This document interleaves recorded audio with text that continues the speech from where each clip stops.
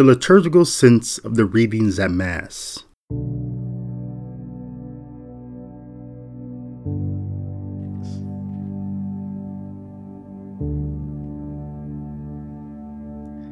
Today's first reading for the fourth Sunday in Easter is a continuation of Peter's sermon at Pentecost from Acts chapter 2, verses 14 and 36 through 41. An interesting note here is that while the text informs us that thousands who heard Peter's sermon at Pentecost were cut to the heart, his appeal to them was not emotional at all. Rather, what the Holy Spirit had voiced through the Apostle Peter was simply the character of the church, which was based upon empirical evidence, the prophecies that Christ Jesus had fulfilled during his life on earth, and eyewitness accounts of Jesus' journey among us. Moreover, the arguments that Peter was exhorting were specifically crafted and tailored for a Jewish audience who had made a pilgrimage to Jerusalem for the feast of Pentecost or Shavuot to commemorate the giving of the Torah to the Israelites at Mount Sinai. Therefore, Peter's exhortation to this particular audience of pilgrims was essentially to inform them that you no longer have to wait for the Messiah you have been promised of old, because he had come to dwell with us, and you gave him the death penalty. But if you repent and be baptized, every one of you, in the name of Jesus Christ for the forgiveness of your sins, you will receive the gift of the Holy Spirit. According to Luke, who is also the author of the book of Acts, this was the second time in 50 days that the city of Jerusalem hosted a crowd who found themselves convicted to the heart over the execution of God. Luke chapter 23 verses 47 through 48 reads, "Now, when the centurion saw what had taken place, he praised God and said, 'Certainly this man was innocent.' And all the multitudes who assembled to see the sight, when they saw what had taken place, returned home beating their breasts. Now, 50 days later, many of those same people who had witnessed Christ on the cross accepted the teaching of the Apostle Peter and were included in the estimated number of 3,000 persons who were baptized that day. We celebrate this reality.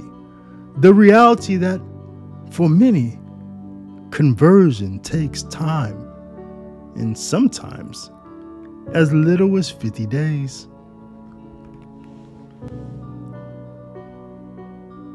Today's second reading from 1 Peter chapter 2, verses 20 through 25, belongs to what many believe was an early Christian hymn, which recapitulated or was closely based upon Isaiah's suffering servant in chapter 53, verses 4 through 12. Like Jesus, the suffering servant was unjustly persecuted and killed, but an evil which was allowed by God so that, as a sacrificial lamb, he would make himself an offering for our sin. The Christian mystery is how this sacrificial lamb was then resurrected to become the shepherd of God's sheep that had gone astray. Here, the author of 1 Peter rejoices, saying, "But you have now returned to the shepherd and guardian of your souls."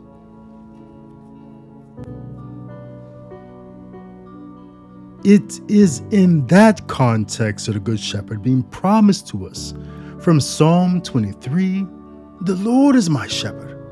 In Genesis chapter 49, verse 24, "By the name of the shepherd, the rock of Israel." And Ezekiel chapter 34, verses 11, For thus says the Lord God, behold, I myself will search for my sheep and will seek them out.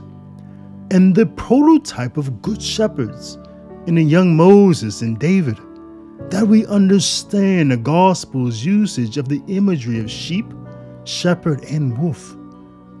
Also belonging to that tradition is today's gospel reading from John chapter 10, verses 1 through 10, which, aside from Ezekiel, is the longest continuous narrative on sheep, shepherd, and wolf imagery.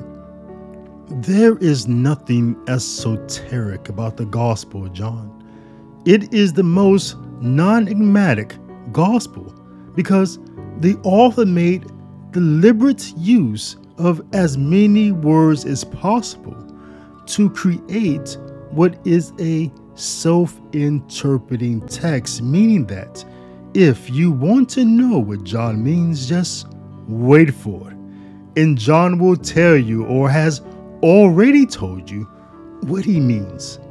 In this way, John demands very little of the reader to have a deep knowledge of the Old Testament prophecies, such as the Gospel of Matthew heavily demands of its audience.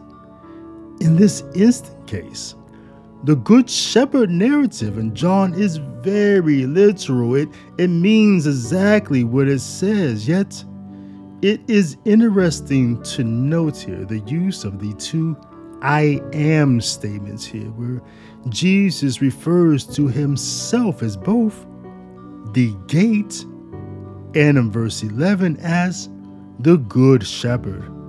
Later in chapter 21, Jesus commands the Apostle Peter to participate in his shepherding by feeding and tending the Lord's sheep, a duty which has henceforth been transferred to each of Peter's successors in the line of apostolic succession.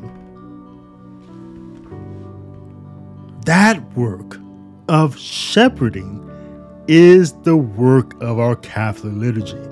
For the liturgy not only gathers us as sheep, but it also processes us in lines and right paths to feed us the body of Christ and refreshes our soul with the blood of Christ.